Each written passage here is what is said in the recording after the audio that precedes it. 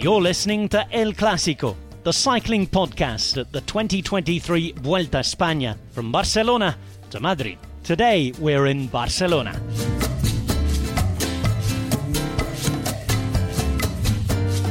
You are indeed listening to El Clásico. My name is Daniel Freebert and I'm the host of this episode. I am still in Barcelona. Joining me tonight is the Harry Styles to my Shakira. Did we decide on that yesterday? Or is he the Gerard Piqué to my Shakira? If you don't understand any of that, don't know to what I'm referring, you had a lucky escape because you obviously didn't listen to yesterday's first episode of El Clásico, our first episode from the Vuelta a España. He is, the Gerard Piqué to my Shakira is Lionel Burney, looking resplendent in a retro Barcelona jersey. Yeah, not just retro, an original Barcelona jersey bought in Barcelona probably 30 plus years ago. It's kind of Gary Lineker era Barca, but we're gonna shelve all the football references until next weekend. How are you, Daniel? What's it like? Have you dried out? Are you okay? No, I've had a terrible day, to be honest. I'm keeping up my, 66.6% record of phone malfunctions on Grand Tours this year. Had a nightmare at the Giro d'Italia when liquid got into my phone on the first day. Today, probably unwisely went running in a monsoon this morning. The monsoon that probably most people who watched today's stage will have heard plenty about because it was the talk of certainly the first part of the day. The weather wasn't actually that bad at the finish, but I went running in that this morning and consequently have got some kind of liquid in my phone again and it's not working, and this, Lionel, has led to all sorts of problems. Yes, so it's been a shocker. You're not the only one. Not the only one that had a shocker. I mean, the commissaires have had a difficult day, haven't they? I imagine them trying to work out the GC. I mean, it took them well over an hour to publish the general classification after today's stage. I imagine the commissaires there huddled round sort of soggy start sheets, all with smudged pencil marks on, scrolling through photographs taken by fans at the roadside, and then just giving up and DMing all the riders and just asking them simply, look, just tell us where you finished and we'll put you down. Well, you jest, Lionel, but did you see there is a video going around on social media of what appears to be a commissaire asking spectators at the side of the road whether they had any footage of the bonus sprint? I mean, I've to verify the results. I've covered British road races in the dim and distant past where a similar thing would happen. You know, somebody would take a photo of the intermediate sprint and then dash to snappy snaps to get the picture. I'm joking. But no, it was a challenging one, wasn't it, for everybody? The Vuelta, it doesn't really feel like it's off to a start befitting a great city like Barcelona. I mean, I guess the organisers, everyone really will be glad to get out of the city and onto more kind of familiar, warmer, drier territory, hopefully starting tomorrow. Indeed, Lionel. And on that note, shall we have tonight's first feature? It is time for the tale of a very confusing etapa. El resumen de la etapa. The tale of the etapa.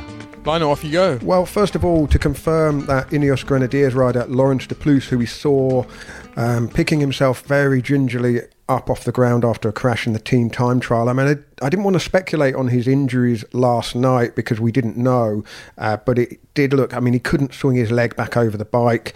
It's been confirmed today that he has fractured his hip. Fortunately, not a displaced fracture, so hopefully recovery time won't be too long for de Plus, but well, as he said, you know, weeks and weeks, months of living at altitude, training, getting ready for the race, gone in under 2 kilometres for de Plus. And I think that was probably on everybody's minds, the chaos of Saturday night, on everybody's minds when the weather this morning, I mean, I've only seen it on social media. I didn't go running in it, but torrential rain this morning. And the first thing we heard that was that the times for the GC in today's second stage were going to be taken at the top of the Montjuic Hill, 3.6 kilometres from the finish. Later on, they revised that and said the times would be taken at 9 kilometres from the finish, so before that final climb.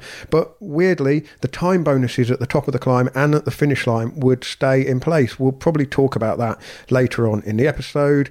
It was 182 kilometres from Mataró to Barcelona, and Mateo Sobrero of Jayco Alula was in the first break of the Vuelta with a couple of other riders. That was caught, but then Sobrero got in the break that did stick, along with Andrea Piccolo of EF Education, Javier Romo of Astana, and Joel Nicolo of Caja Rural, and then Yetzebol of Burgos bridged across, and well, it was a race then to see whether they could keep a time gap big enough to take the red jersey. Piccolo was in the best place position to do that after EF had a very good team time trial yesterday. The break started to split up. Bol and Nicolau were dropped, and then Sobrero was dropped as well with around 25 kilometres to go. And well, they made it to the invisible finish line, 9 kilometres to go, with around, we think, 22 seconds, if my maths is not incorrect, which gave Piccolo the red jersey. And then the race for the stage, which was curious because really it was only sort of 25, 30 riders who contested it on the final climb. Remy Rojas of Cofidis was the first to try and attack, but then Andreas Kron of Lotto Destiny went clear, soloed over the top, held off the small chase group and pointed to the sky, paying tribute to his teammate Tail de Decker. I say teammate, De Decker was part of the Lotto Destiny development squad, and he was killed in a training accident last week, so Kron paying tribute as he took the Vuelta stage. Caden Groves of Alpecin de Koenig second, Andrea Vendrame of AG2R in third, and as I say, Piccolo overall leader with Javier Romo at 11 seconds, and then a kind of medley of DSM and Movistar riders stacked up behind. But a pretty a strange day, wasn't it? Because we didn't really know whether they were going to race full on to that 9 kilometre to go point, whether, how many riders would actually want to contest the stage, and a bit of an unsatisfactory opening weekend to the Vuelta in many ways, unfortunately.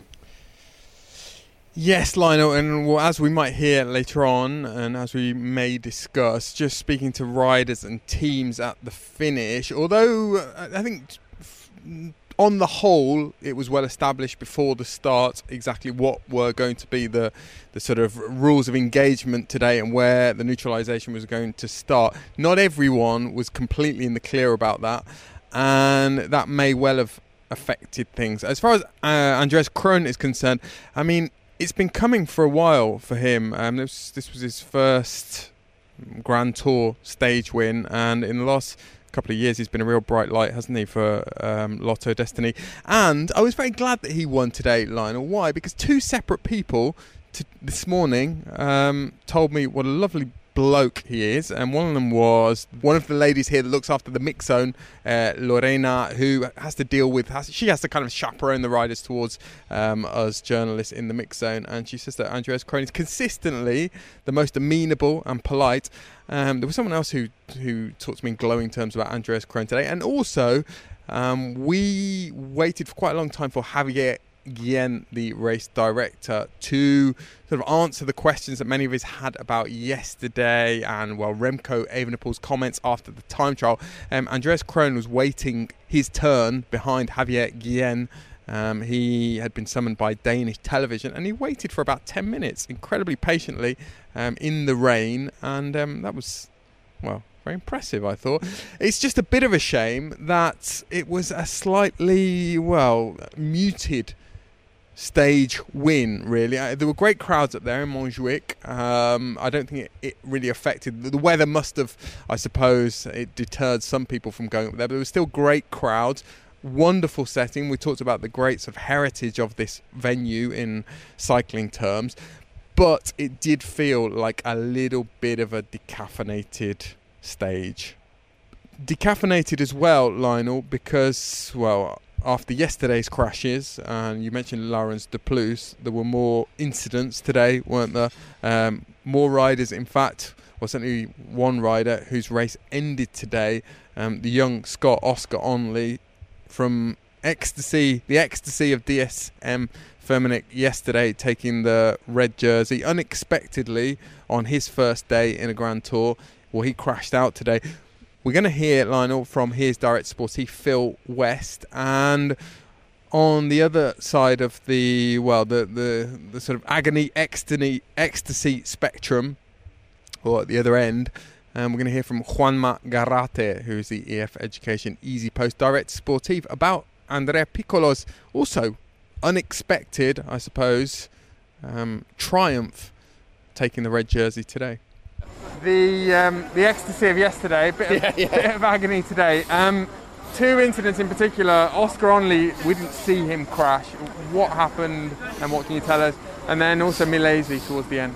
Yeah, so an unfortunate confluence of events really. Oscar had a front wheel puncture, kind of over the top of one of those climbs. We've started a 4 or 5k descent, twisty descent. We did the bike change. He hopped straight on, and I think he just came in too hot to come back to the peloton. Overcooked it on one of the corners, went down pretty hard, and then we suspect a broken collarbone. So a real shame for the lad. But nothing more than circumstance, I guess, with punctures and stuff, and you put yourself in that situation, and maybe just pushing a bit too keen to get back. So. And Milesi, obviously, it looked as though, I don't know whether a decision was made, or maybe the decision was made before the start, that you wouldn't necessarily wait if that happened to someone. I mean, tell us about that. Well, it was a tricky one. The goal we came to the race with is for stage results, and also to learn with Max and Oscar for GC. But also, they're all young guys here, apart from a couple of guys, obviously, and it's part of the learning experience. And we felt that when we continue with that goal, actually the jersey situation would take care of itself. The moment Lorenzo crashed, it was really late in the race, and I think there was a crash with 20, 25 guys probably. It was a really big crash. I don't see how many, but there was a lot of guys on the floor picking themselves up. Maybe 16 Ks to go. And at that point it was really slow, and the front of the race was gone. It would have been almost impossible to bring him back anyway. But we put the focus on the day result in that sense, rather than put the whole team into trying to fix that moment. Chaotic day, right? Yeah. We talked about it this morning before the race at the meeting. Like this kind of a stage is first stage in a big tour. When it's raining like this on a slippery roads, this could happen. And at the end it happened that you arrive to the runabouts, GC riders start crashing, and then they start with this slow down please, otherwise we are going to kill each other here. And we had that in mind, and that's why we had 3 riders to try to be in the break today, because we knew that we could have the jersey at the end of the day. And at the end maybe it was a small chance, but we played the card, and now we have the jersey. Well, is it fair to say that the moment the jersey was won was that moment when Van Baarle went to the front and did with his hands exactly what you just showed me, sort of said to everyone, calm down? But this could happen, and this is not the first time that we see it. It was super dangerous, people crashing everywhere. We knew that the time is going to be stopped at the 9 Ks to go, so why? Why not? I'm not saying why. I'm saying riders were thinking, what are we doing here, fighting so fast with 80 runabouts in 10 Ks, right? We are risking for what, right? And so they probably, start thinking about, okay, but what are we doing now? We can lose everything. And Juanma, just finally, Andrea Piccolo is the guy he turned pro really young. It didn't really work out that well initially, and then the last year or so he's had a lot of really good performances, but he's still quite kind of inconsistent. Just talk to us a little bit about him as a rider. It's the adaptation also to the category as well. Last year we saw him super good in the one-day races everywhere, in the States, in Italy. He was strong. This year it's true that he didn't have, he couldn't find his condition, right? Let's say like that. And but now in the last couple of months, like 1 month ago, we will see him growing up again, coming back, and that's why he's here, right? Because at the end, if he was not ready for the Vuelta, he wouldn't be here. So that's why he's here, and he had the chance today. And I was a little bit scared when he got dropped on the first climb, because in the breakaway, in the beginning there were three riders, and he got dropped, 4 riders, and it was like, what is going on? And he had a problem with the rain jacket. So luckily, was that the problem and not the legs? I haven't seen the time gaps yet, but is it too much? Are we dreaming to think that he could maybe keep the jersey in Arinsal? I don't think so. It's going to be a big fight tomorrow between the GC guys. Probably he's going to have the jersey by 10 seconds maximum. I don't know, something like that. Let's see. I mean, we have riders here that they can climb, but first we are going to enjoy the moment, right? And then we will see what we do tomorrow. Chute à l'arrière du peloton, cycling podcast team car at the back of the pack, please. That's Seb Piquet, the voice of Radio Tour, to remind me to tell you that this episode of our Vuelta coverage is sponsored by NordVPN. Everyone will know by now that a VPN is a virtual private network to keep your data safe and secure when you're online. You can get protected with a single click, and it doesn't slow down your internet connection, but it does protect you from your computer downloading anything that might threaten your security, such as malware, or keep you safe from phishing attempts. And also, well, I know that Daniel is a NordVPN customer as well as I am, and I think that when he's on the move, he uses his virtual private network to watch Arsenal games. I'm sure he won't be doing that while the Vuelta is on. His focus is entirely on the race. But if you are a cycling podcast listener, you can get a great deal from NordVPN, because every purchase of a 2-year plan will receive an extra 4 months on top. You just need to go to nordvpn.com/TCP. That's nordvpn.com/TCP for the cycling podcast, of course. And this offer covers all of NordVPN's plans, standard, plus or complete. And there's a 30-day money-back guarantee. So if NordVPN isn't for you, in the unlikely event that it's not for you, you can get your money back. But I'm sure once you've seen the extra bonuses and perks and features that NordVPN offers, you'll decide it is for you. And like me, you'll be a NordVPN customer for years to come. Well, Lionel, unfortunately, the weather was very much a talking point again.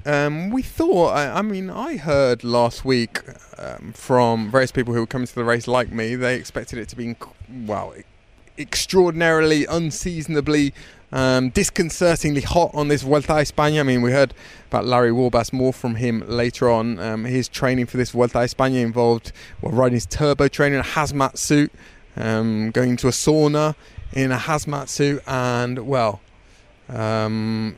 couldn't have been worse prepared, poor old Larry, could he, for what we've faced over the last couple of days. But obviously overnight a lot of talk about Remco Evenepoel's comments that the riders aren't circus animals, don't deserve to be treated like circus animals. And after the team time trial yesterday, there were other pictures, videos emerged of the riders having to make their way back to their team hotels in pitch black and torrential rain, and it all was pretty unedifying, certainly in terms of the light it shed, or light it didn't shed on the race, but the light that was reflected on the organisation. And I mentioned earlier, I alluded to the fact that Javier Guillén, the race director, was very much in demand this morning. There was supposed to be a breakfast, a lovely intimate breakfast with Javier Guillén this morning, and a few of us were on our way there, almost literally wading through the floods to get to this breakfast, and it was called off 5 minutes before, the cornflakes were poured. The avocado and kiwi fruits were put in the mega mix, and but he did then make an appearance in the mix zone later on to sort of explain himself and explain what happened yesterday from the Vuelta organisation's point of view. So, Lionel, Javier Guillén is today's subject of the Encuentro del Día, the meeting of the day. El Encuentro del Día, the meeting of the day. Well, what happened in the first stage is what nobody wanted to happen. Obviously, a totally unforeseen event happened, and the day got much darker than anyone could have thought. We've always held the first stage of the Vuelta a España at this time. I've been director for 15 years and we've always done it on this schedule. In fact, yesterday, in anticipation of the rain, we did actually move the start times forward as much as we could. We couldn't move it any more because the stage in Barcelona can't be improvised. Barcelona is a very, very large city with a large population within its confines, but also a very densely populated broader metropolitan area. Therefore, any change to the timetable affects the entire mobility of the whole area.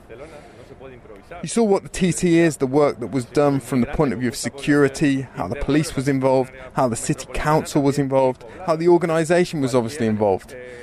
We had several weather reports. Some said that at 6:30 there'd be rain, but not for the whole stage. Others said that it could be from 8 o'clock. Others that it would be even later. But really, beyond the forecast rain, what came over us was that really threatening darkness. If I may, at a time when it certainly is not night time. In the end, I can understand the riders' criticism in the sense that we all expected a different scenario. But the only thing I can come here to explain is that we were all overtaken by events. We are the ones who have the greatest interest in making this work. Out of everyone here, no one has a bigger interest in offering the best show possible than us. And for that, obviously, the riders have to have the best conditions.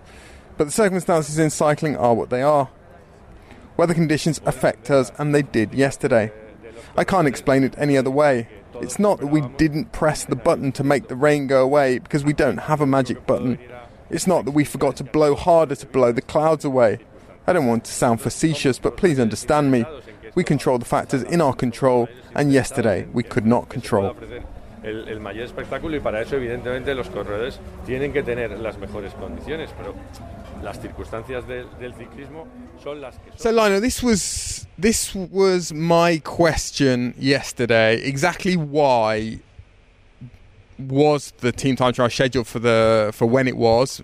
Finishing very late. I wondered whether there were television reasons, were they the main reasons, whether it was traffic, whether it was maybe temperature. And Javier Guillén, well, we heard him there say, well, this is simply what we've always done, or what we've done in the last few years. And I went back to check this, and he's right to a point.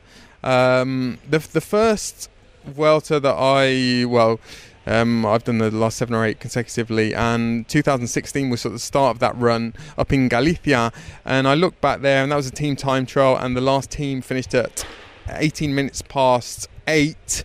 But of course, that's a lot further north and way over to the west side of Spain, where there's a lot more daylight. Nîmes in France, I think we mentioned that yesterday. The last team started at 5 minutes to 7 or 6 minutes to 7. And then since then there have been time trials, some of them team time trials, some of them individual time trials, when the finish has been indeed very late. But there is a substantive difference, isn't there, there's a material difference between a team time trial and an individual time trial in terms of safety, in terms of visibility and following wheels in particular. Well, our erstwhile colleague Graham Watson, the legendary photographer, he mentioned on social media that in 2010, when the team time trial was in Seville, it was actually very late at night. The first team went off at, I think, close to 10 o'clock, but it was kind of floodlit. It was properly lit. And the problem last night was that it wasn't properly lit. The riders were riding in the dark, as they all said. And, I mean, Guillén, they're saying, a totally unforeseen event. I think a little disingenuous. Nighttime. Nighttime and rain. It's a fairly regular occurrence. Nighttime. It is. It comes around pretty quickly. He also said you could not call I suppose when Remco Evenepoel and Soudal Quickstep finished, you couldn't call it nighttime. Are you familiar, Lionel, with the concepts of civil twilight, astronomical twilight, and nautical twilight? This is so when the sun.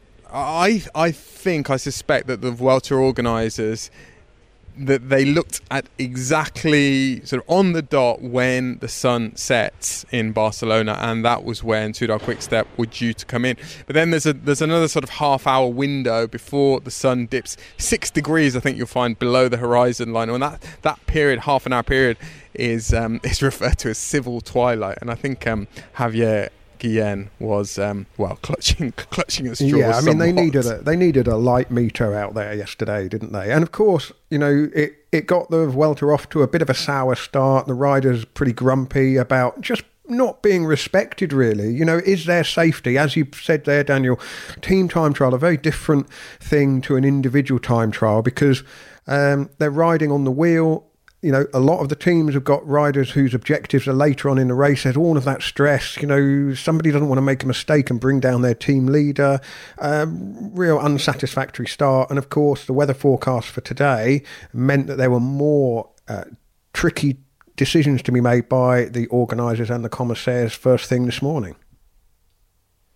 Lionel, there were a lot of grievances still being aired this morning, particularly from the contenders for overall victory in this Vuelta a España, both about yesterday and also the measures which at that point didn't seem to have been taken looking ahead to today's stage. Initially, when we arrived at the start this morning, we thought that the bonuses were going to still apply at the top of the final climb. The bonuses were going to apply at the end, and also, there was going to be I think the normal neutralisation of 3 kilometres was going to apply. That was subsequently changed, revised, notably after Jonas Vingegaard. I think he visited the Movistar team bus, and I think the team leaders were very instrumental in finally getting the provisions for today's stage changed. But it happened at the very last minute. And before that, Primož Roglič and Geraint Thomas and Remco Evenepoel all spoke to the press, all spoke to me and my colleagues. We're going to hear from all three of them now.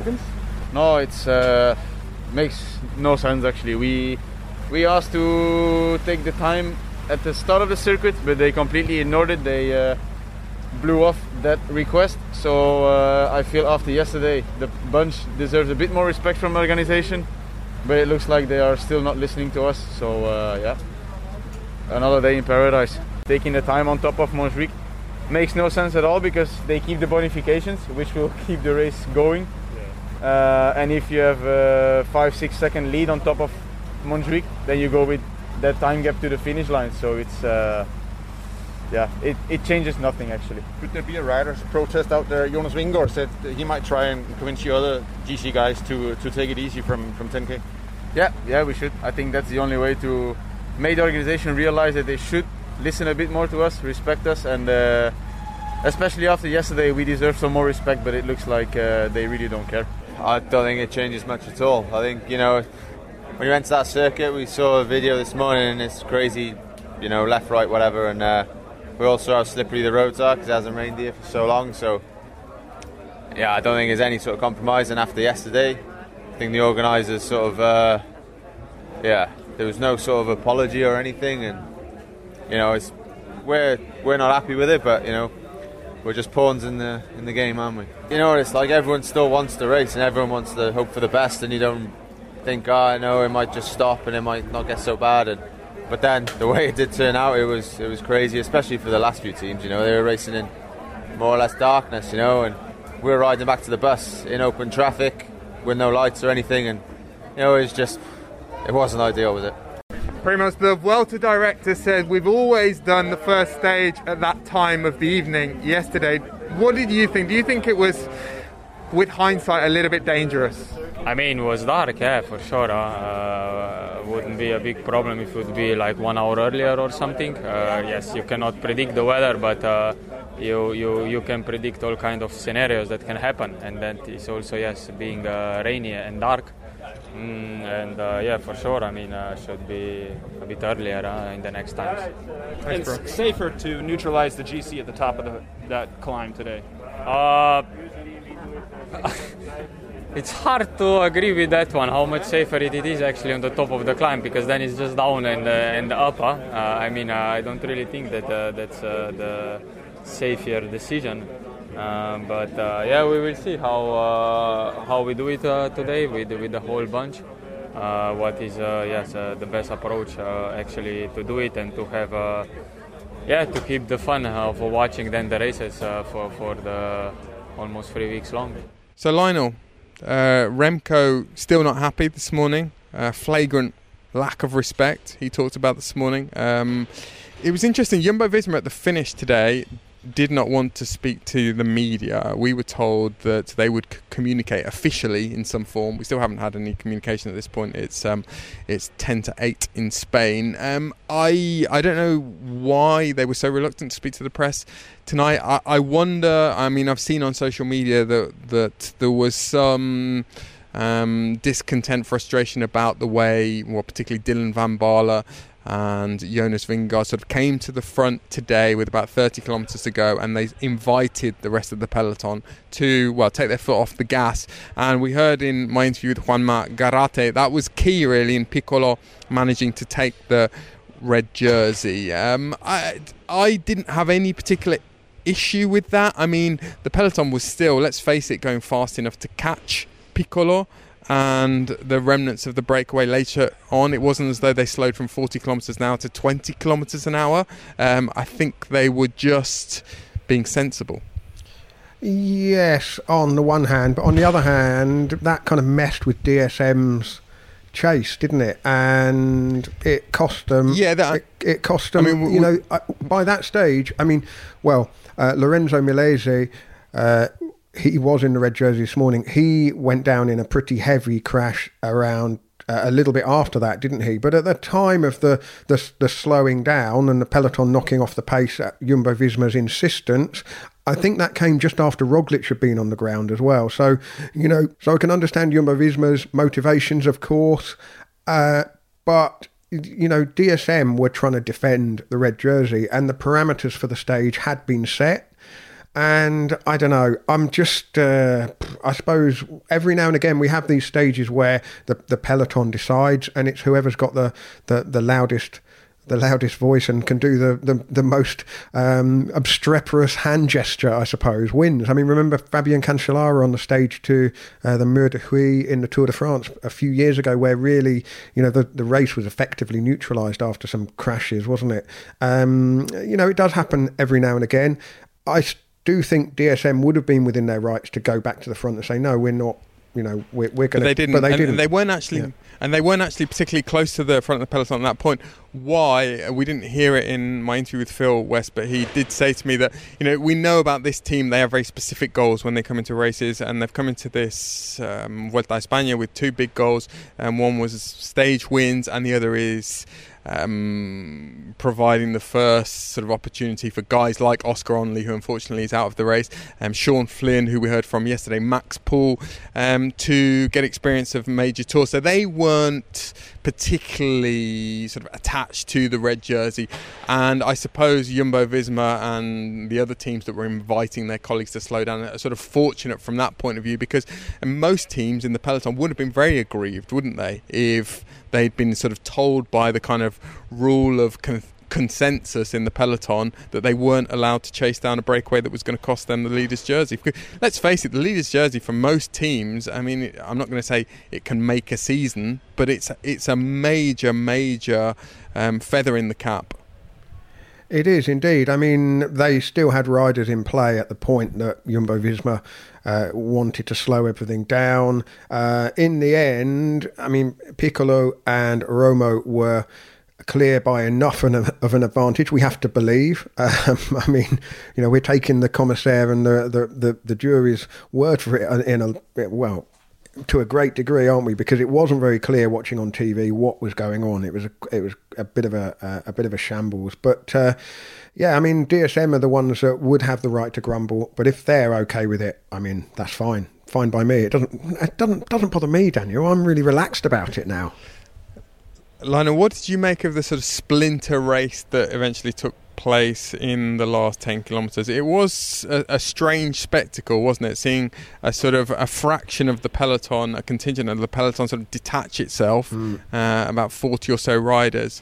And again, I got the sense in some teams that there was a little bit of confusion about how to play that. Yeah, well, it was obvious when the camera switched to the back and showed the first glimpse after the 9-kilometre invisible finish line. That was the point at which some riders started to sit up. Obviously, confident that their day was done, and anyone else would sort of it was a sort of selection by, well, they just sort of drifted away, didn't they? And then as they reached the bottom of the climb, it was clearly sort of race on. It's also tricky to tell from the results who was actually in that group, isn't it? In a way, because everybody given the same time up to 41st at 19 seconds. So I guess that's the front group, isn't it, that Andreas Kron catapulted himself out of. It was a bit unsatisfactory because I guess we've all got our heads filled with this fantastic battle that we saw back in March on very similar roads, well, on the same roads, between Remco Evenepoel and Primož Roglic as they broke away in Volta a Catalunya. And no doubt, that is one of the best kind of springtime days of racing, isn't it? That circuit. It's always sort of Sunday morning. It finishes quite early. And it's kind of the stage races, one of the first chances to see some of these riders, and there's a real sense of kind of excitement. It's always a very aggressive race because they do the circuit a number of times, and I suppose the Vuelta organisers were trying to tap into a bit of that and didn't really get any of that at all today. It was, like I say, I think let's put these 2 days behind everyone and move on to tomorrow, because it hasn't really panned out the way that anyone plotting these opening 2 days would have hoped. Yeah, and again, I feel slightly sorry for Andreas Kron, because had it been an ordinary stage, we would be talking, any win like that when a single rider goes away and wins on their own, you talk about what a feat that is to break the stranglehold of the peloton. And I do feel, I was kind of curious, I obviously didn't go around all the teams asking, but I sort of wondered afterwards whether some teams had regretted not committing more men to, as I say, that sort of race within a race in the last 10 kilometres, because it did seem as though it was a lot easier for a single rider to break away than would ordinarily have been the case. Well, I think it was definitely easier than would ordinarily have been the case. Yeah, there was no immediate reaction, was there? There was no multiple riders jumping across, which there would have been if the whole peloton had been going into the bottom of that climb and riding it at full pace. I mean, it's just interesting looking back at that stage of the Volta a Catalunya from March. Kron was 6th on that stage, behind the Remco and Roglic masterclass at the front. And one of his first breakthrough wins as a pro was a stage win of the Volta a Catalunya in Calais, I think, just down the coast. And so, I mean, I suppose in hindsight, you could say Andreas Kron has got form, and not as surprising a victory in any sense, really, because he is the sort of rider that's good on those punchy climbs. He just didn't really have an awful lot that he had to beat. Another rider very good on those punchy climbs and pretty close to winning today, Lionel, Andrea Vendrame, the Italian puncher for AG2R Citroën. And you know who rides for AG2R Citroën, don't you? It's our mate, the Motown maestro. Here he is again. Larry's back. Speedy Warbass. Arriba, Larry Warbass. Ándale. Larry, to what extent would you say you knew exactly what was going on at all points in today's race? Because I have to say, from the outside, it was a bit of a struggle at times to know what was happening, particularly with the neutralisation and so on. Yeah, I mean, I would say 85% of the time we knew. I mean, we I don't know, our team, we missed the notification at the start about changing it to 9.5k to go. We thought it would be neutral at the top, but then when I was at the start, Dombrowski told me that they moved it to 9.5k, so then I asked a couple guys, and the other guys said yeah, and then our team directors told us shortly after, so halfway through the neutral. How did you miss the message? Are you not? I would have thought that you'd be chief spokesperson on the WhatsApp group. Normally I am, but I was like, this CPA group, there's a lot of stress involved in starts like this, and I was like, maybe it's good just to stay relaxed and just focus on the stage. But yeah, so I think being on a French team sometimes it can get a bit lost in translation. But you're the only Anglophile, aren't you, on the team? Yeah. So here, yeah. But yeah, it was okay. And then, it was pretty quickly evident that they wanted to keep it under control. But then with all the crashes and flats, and apparently some guy said there were tacks on the road. So there were a ton of flats, quite a lot of crashes, and I think that kind of really upset the chase as well. So I don't know if those guys kept a gap or... No, there was a sort of splinter race within the race. I was going to ask you about that. How was it decided who was actually going to bother with the last 9 kilometers in the team? On our team? Yeah. Well, Andrea had a really good shot for, he's a really punchy sprinter, good climber. So, it was always for him. And then if we could... Merci. If we could keep it up, keep him up at the front and keep him in good position for the final, while also trying to stay out of trouble. That was sort of the objective. So.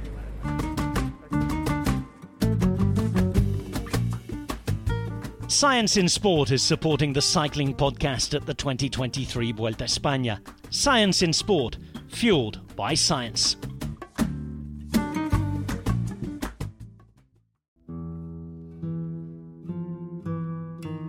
El ritmo de la Vuelta.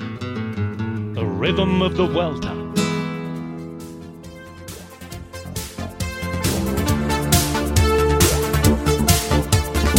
No tengo tiempo para pensar. No tengo tiempo de programar. No tengo tiempo para escapar. No tengo tiempo de terminar. This is El Ritmo de la Vuelta, in which we merengue through the musical Hall of Shame of Vueltas a España of yore. The year today is 1983, and the band who provided that edition's official song is Azul y Negro. We featured them last year as the Murcia-based electronic duo. Were also responsible for the 1982 and 1993 Vuelta tunes. The former Me Estoy Volviendo Loco launched the band towards international stardom, largely, they said, thanks to the Vuelta. We also mentioned last year that the band's name, Azul y Negro, or Blue and Black, was a reference to Internazionale, or Inter Milan, the Italian football club, who play in those colours. And it was chosen because the band's producers... one of the band's producers was a part-time sports journalist, and one presumes a fan of the team. In addition to its trio of Vuelta anthems, they would go on to supply the official soundtrack to a Vuelta a Valencia in 1986 and to the Volta a Catalunya in 1984 with Funky Punky Girl. No tengo tiempo in 1983, official song, I've got no time. Once again, the Vuelta helped turn the song into a smash hit in Spain, where it would top the singles chart for 21 weeks. That edition of the race generally was seen as a roaring success, with a glittering field, mountainous route, and 3 very significant firsts.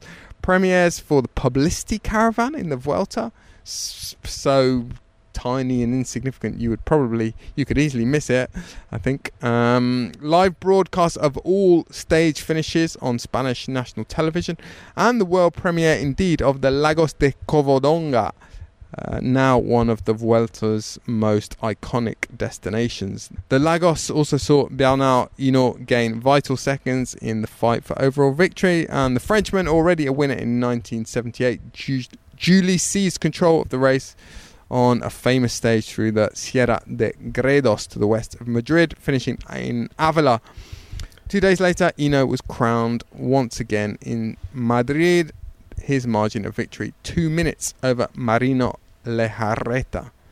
Funky Punky Girl, Lionel. Yeah, and one other fact about the 83 Vuelta, a very small field by today's standards, 100 starters. 10 teams of 10, I believe it was. Did you know that? No, I did not, Lionel. But it's really interesting to go back and look at the sort of welters of yesteryear, just in terms of how, well, the route we've talked about before in our Welter podcast, how it didn't used to be particularly mountainous. And I always think that, when we talk about, for example, Eddie Merckx winning the Vuelta in 1973, has to be caveated a little bit. If you go and look at the the climbs of that edition and lots of editions of the Vuelta before the 90s really, there were very few climbs over 1,000 meters in altitude. It was a very, very different race back then. And of course, we mentioned yesterday Giovanni Battaglin. He went straight on a few days later to win the Giro d'Italia, which was quite extraordinary, but possible in those days. Certainly that's how it was viewed by some of the top GC riders of that era. Well, of course, we should mention that back then it was held in the spring, wasn't it? Started in sort of towards the end of April, ran into May. So it was a very different race. That's why they couldn't go very much higher than probably, 1,200-1,300 metres, I wouldn't have thought at that time of year. So it was a kind of it was a rolling Grand Tour rather than a really mountainous one that we see today. Lionel, speaking of Italians at the Vuelta, is Andrea Piccolo going to win the Vuelta? I don't think so. I wouldn't have thought so, no, but good for him and his team. I think I'll be corrected in Corrections Corner. Quite happy to stand in Corrections Corner tomorrow. It's a bank holiday here in the UK, so I'll just spend the day in Corrections Corner if this is wrong. But I think this is the first time that team, EF Education Easy Post and all of its previous names, the Slipstream organisation, has led the Vuelta. I think you could be right. I also think I could be wrong about this as well. I think, did we do a sort of a season's preview episode? I tipped Andrea Piccolo as one of the revelations of the season. I can't remember whether it was this year or last year. But yeah, he's an interesting guy. He was a really fantastic under-23 rider in Italy and turned professional and very young, as I alluded to in that interview with Juanma Garate earlier, and really struggled in his first year at Astana, so much so that they decided that he really should have stayed as an under-23 for a lot longer than he did. But his career is very much back on track these days. Really interesting rider. Going to be interesting to see how he gets on the way to Arinsal tomorrow. Lionel, speaking of which... La etapa de mañana, la cena de ayer. Tomorrow's stage, yesterday's food. Lionel, the cena de ayer, yesterday's dinner, very easy and short, because I didn't get dinner last night. No, you're kidding me. I know it was late, but surely in Barcelona you would have got something at that time. We returned to Cabrils, as talked about yesterday, in to the north of Barcelona, and there were restaurants in the village that were full of people, and there was much revelry, but it was too late. We were told it was too late. So we got a little bowl of olives and a glass of red wine at our hotel. Wow. So yeah. Missed dinner on day one. Yeah. That's never happened The good news is, Lionel, I'm not going to say you're relieved of Etapa de Mañana duties tonight, but we are very privileged tonight to have, a local expert, a local hero, adopted local hero, Dan Martin lives at the bottom of tomorrow's final climb, and he contributed from afar. Dan's wife Jess is awaiting, they're both awaiting the birth of what will be their third child. Any moment, this might unfortunately mean that Dan can't appear on the podcast tomorrow, but we hope he will. Anyway, this is what Dan had to say about tomorrow's stage. Stage 2, Arinsal. Yeah, the start of the stage could be crucial because the climb out of Solsona is actually quite tough. A lot of those roads although they're quite big, they're really technical up and down climbing. So the brake hasn't gone by the time it gets to those first rolling roads. It's going to be a really tough stage. Weather's looking good tomorrow though, so that takes a lot of the emphasis away on positioning on those roads. Then you've got the long climb up from Laseu all the way up to Canillo for the start of Col d'Ordino. Col d'Ordino is not a hard climb. It's the altitude does get to you, but the descent is very tricky. Although quite straightforward in training, and it's under the trees. There's a lot of pine needles this time of year. A little bit of a broken road in places. It's very changeable. Some parts of the descent are very, very good surface, just renewed. Some of the descent is just resurfaced. Then other parts has got a little bit of crack, a little bit of gravelly dust. I'm sure they'll do a bit of a job of cleaning it up tomorrow, but with the recent rain, and there'll be a lot of leaves on the road, pine needles, and it could be quite tricky, but it's very, very fast especially the first 2 kilometers, is a long straight section into a tight hairpin, which could be quite tricky, but it's definitely going to line out the group. And then there's almost no flat off the bottom of the downhill. It starts, there's probably 1 kilometer of flat through the town of La Massana, where I live. So I'm literally, my house is about, right at the bottom of the final climb. So the final climb to Arancel starts from La Massana on steady roads. Well, it's not the official start of the climb. It's probably like 3-4% for 2 kilometers before you hit the climb proper. I've always said about the climb to Arancel, it's one that needs to be used in the race. In fact, I've actually said before that it's the hardest climb never to have been raced up. For me, it's a great racing climb. Offers a lot of opportunities for attacking. The climb starts up through the town, not super pretty, but very straight roads, hard, like easy to position. Some steep sections, it's quite regular, the gradient. There's a steep section, especially up through the town after about 1.5k. And then it flattens off there's a flat section before it really opens out and you get some magnificent views. There's two hairpins back to back, quite close together. And then the real climbing starts with about 4k to go. There's 2 kilometers, average 10%. The stretches are 12, 13%. There's 1 kilometer basically straight. It's a great gradient for attacking, as the guys behind on your wheel are not getting much benefit from the draft, but you can make a good acceleration for not much power. When the gradient's steeper, you have to make a much higher power output to accelerate. Whereas this type of gradient, around 10-12%, is what I used to love racing on, because you can really make a big gap very quickly. The hardest part of the climb is only 4k, and then 4k to the finish. And then the last 1.5k, it really does flatten off again. Between 1.5k to go and about 1k to go, there's 500 meters. There's even a flat section, even a little tiny downhill section. And you really take some speed into the last kilometer when you've only got about 500 meters left of climbing before a little bit of a technical but flatter finish. I'm not exactly sure where the finish line is, but it really is a beautiful place to finish a bike race. And it's a climb that really suits guys like Roglic and Remco. I think we're going to see fireworks tomorrow.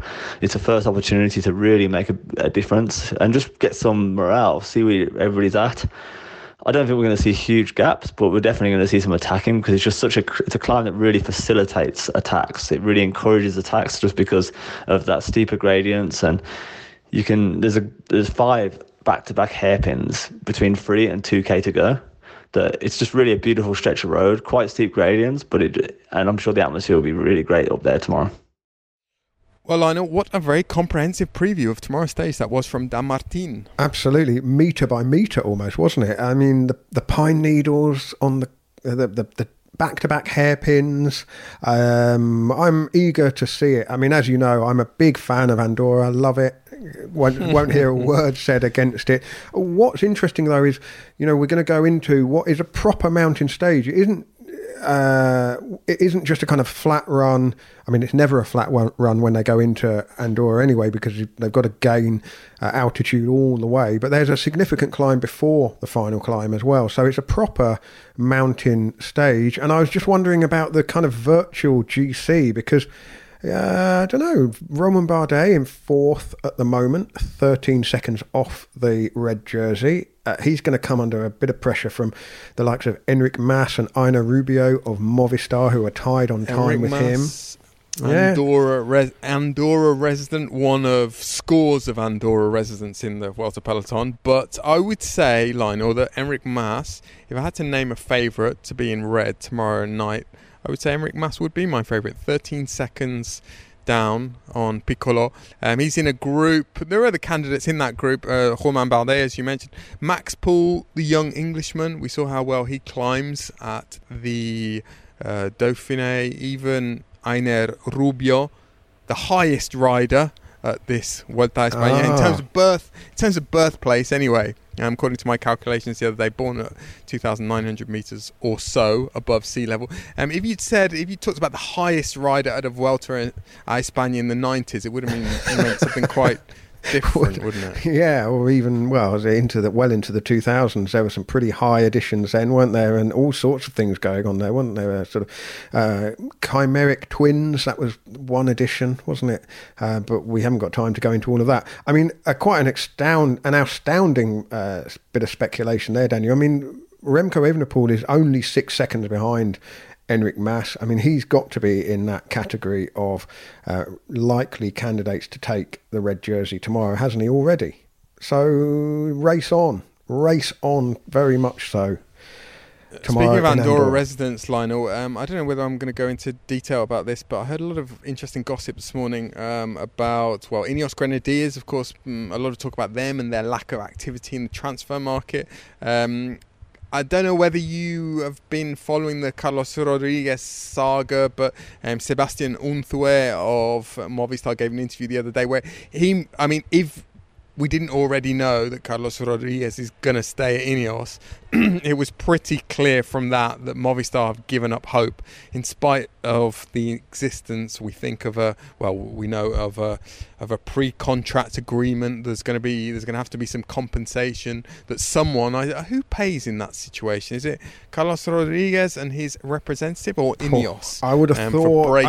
There was a real moment in the Tour de France where, and actually it was before he won the stage as well. But there was a kind of a real shift in the attitude of the likes of Steve Cummings and Rod Ellingworth and others that I was asking about Rodriguez at the Tour de France. I mean, Steve Cummings was very much in the camp of I hope he stays, but he's kind of too far down the decision-making process, I guess. The decision had been made, months before. They'd not tied him up. He was probably certainly for his Tour de France performance this year, underpaid, so was due, a bump up in terms of salary.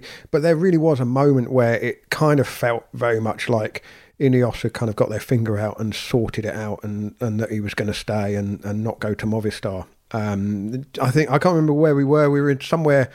Oh, the tour was a bit of a blur, but I spoke to Rod Ellingworth, and there was a sort of an interview I did with him where if you could have seen his facial expression, you'd have pretty much picked up that he was staying. I've heard in the last 48 hours there seems to have been a key date where everything sort of pivoted for Ineos and their transfer strategy. Someone said to me today it was, I think, 17th of July, and it coincided I think with Dave Brailsford visiting the Tour de France. That might be coincidence, but the sort of word on the street, there's a lot of talk at the Vuelta a España about Ineos's transfer strategy, and there's been a lot of talk. I mentioned Andorra, and there was talk on social media last night. One of the Spanish radio journalists talked about Carlos Verona not coming to the Vuelta, not being picked, and there was speculation about this being to do with his agent. And this journalist for Spanish radio said that Verona has the same agent as Carlos Rodriguez, and there was a link there. That's actually not the case. Carlos Verona is represented by someone else, Manuel Quinciato, in fact, the former rider. But Verona is an intriguing case. Tobias Foss, I think people know that both of those riders thought for months that they were going to join Ineos Grenadiers, and it all went very, very cold around about that date, the 17th of July. Incidentally, on Carlos Verona, I would keep your eye on another predominantly English-speaking Anglophone team that, they have certainly been very, very active on the transfer market this summer. As active as Ineos have been inactive so far. That's all I'll say. Do you mean they haven't quite made their way into the Carlos Verona aisle, but it's the next one in their sights? I think you might be spot on with that. Just down from the ice creams and the fresh meat, Carlos Verona aisle. Yeah. Lionel, it feels as though this is an opportune moment to say goodbye for this evening. If there's any chance of me getting dinner tonight, I need to seize it. I'm also looking forward to going to Andorra tomorrow, because I think I've got a fighting chance of either getting my phone fixed or buying a new, slightly discounted phone in Andorra. So couldn't have happened in a better place for you, Daniel. This is the thing. I don't know whether it was the last time. We seem to go to Andorra every year, but on the eve of us going to Andorra a few years ago, I got all of my possessions stolen from my car.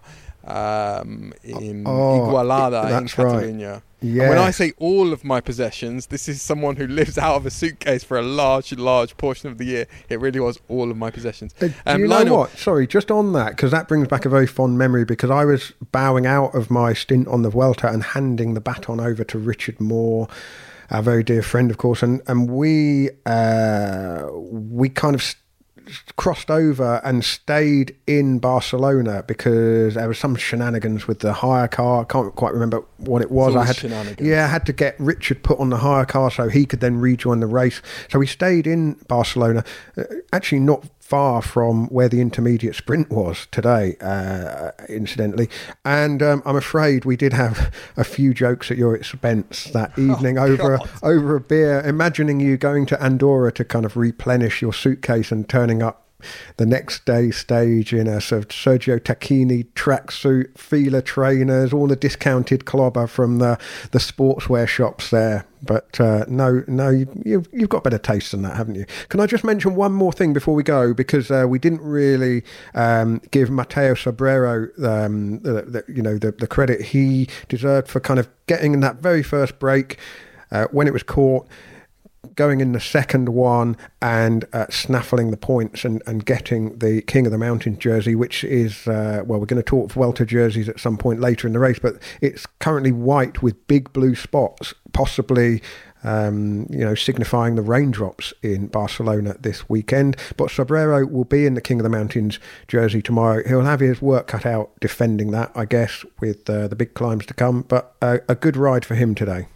Good ride, Matteo Sobrero, friend of the podcast, of course. Noted winemaker in Piedmont, in the Piedmont region of northwest Italy. Lionel, it's good night from me, good night from us. We're going to play out again with some wistful gazing from Fran Reyes. Fran Reyes in the graveyard slot again. Hopefully later in the Vuelta. He might even make part 2 of our episodes. Oh, poor old Fran. Poor old Fran. I think Fran might be my co-host tomorrow. Anyway, look forward to that. Good night, Lionel. Good night, Daniel. Enjoy Andorra. I mean, I'm sorry to bow out and not be available for the Andorra stage. It's entirely deliberate.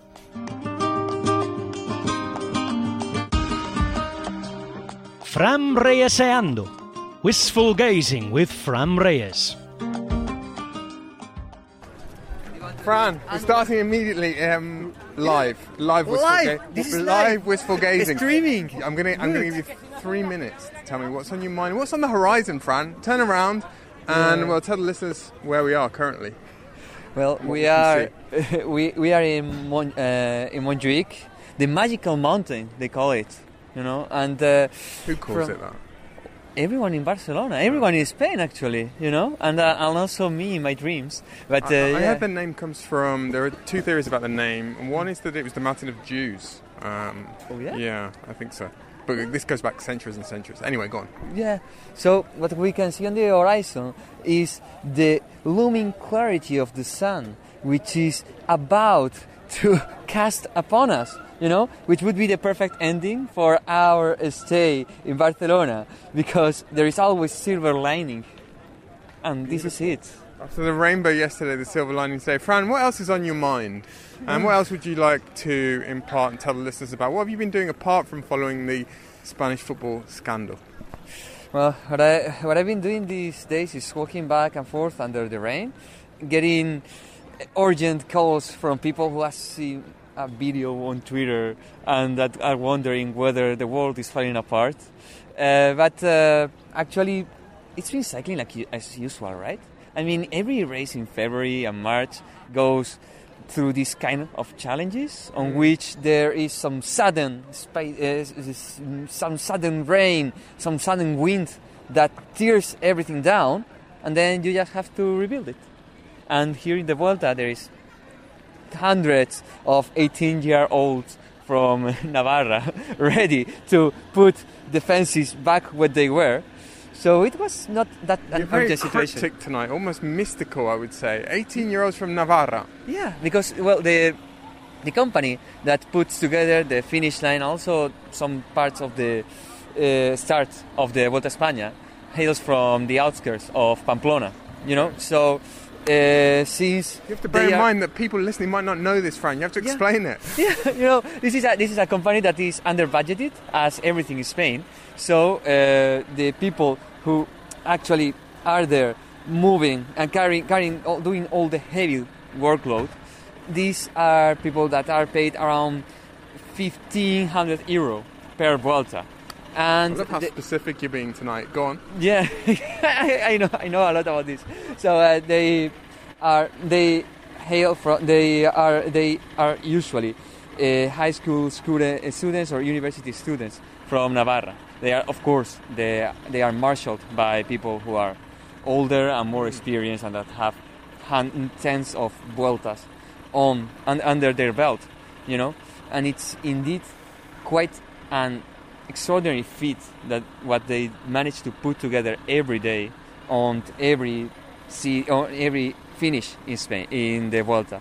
And today, when I heard that there were some teams that were suggesting to move the finish line to another part of the town, you were thinking about the 18-year-olds from Navarra. Exactly. I was thinking about how much work would that be, to put the fences back in the track and carrying them 3 kilometers away from here and deploying them again. It was unfeasible. It was just unfeasible. Sometimes we wish for things, but we don't know how complicated they actually are.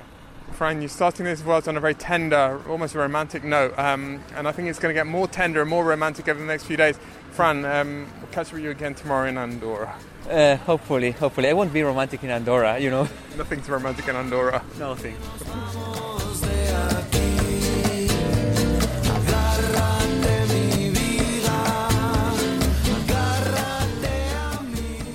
The Cycling Podcast was created in 2013 by Richard Moore, Daniel Freeb and Lionel Burney.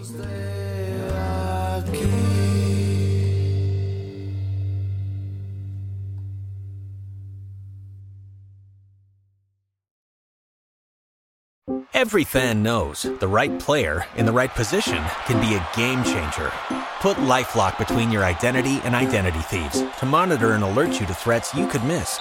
Plus, with a U.S.-based restoration specialist on your team, you won't have to face drained accounts, fraudulent loans, or other losses from identity theft alone. All backed by the LifeLock $1 Million Protection Package. Change the game on identity theft. Save up to 25% your first year at LifeLock.com/aware.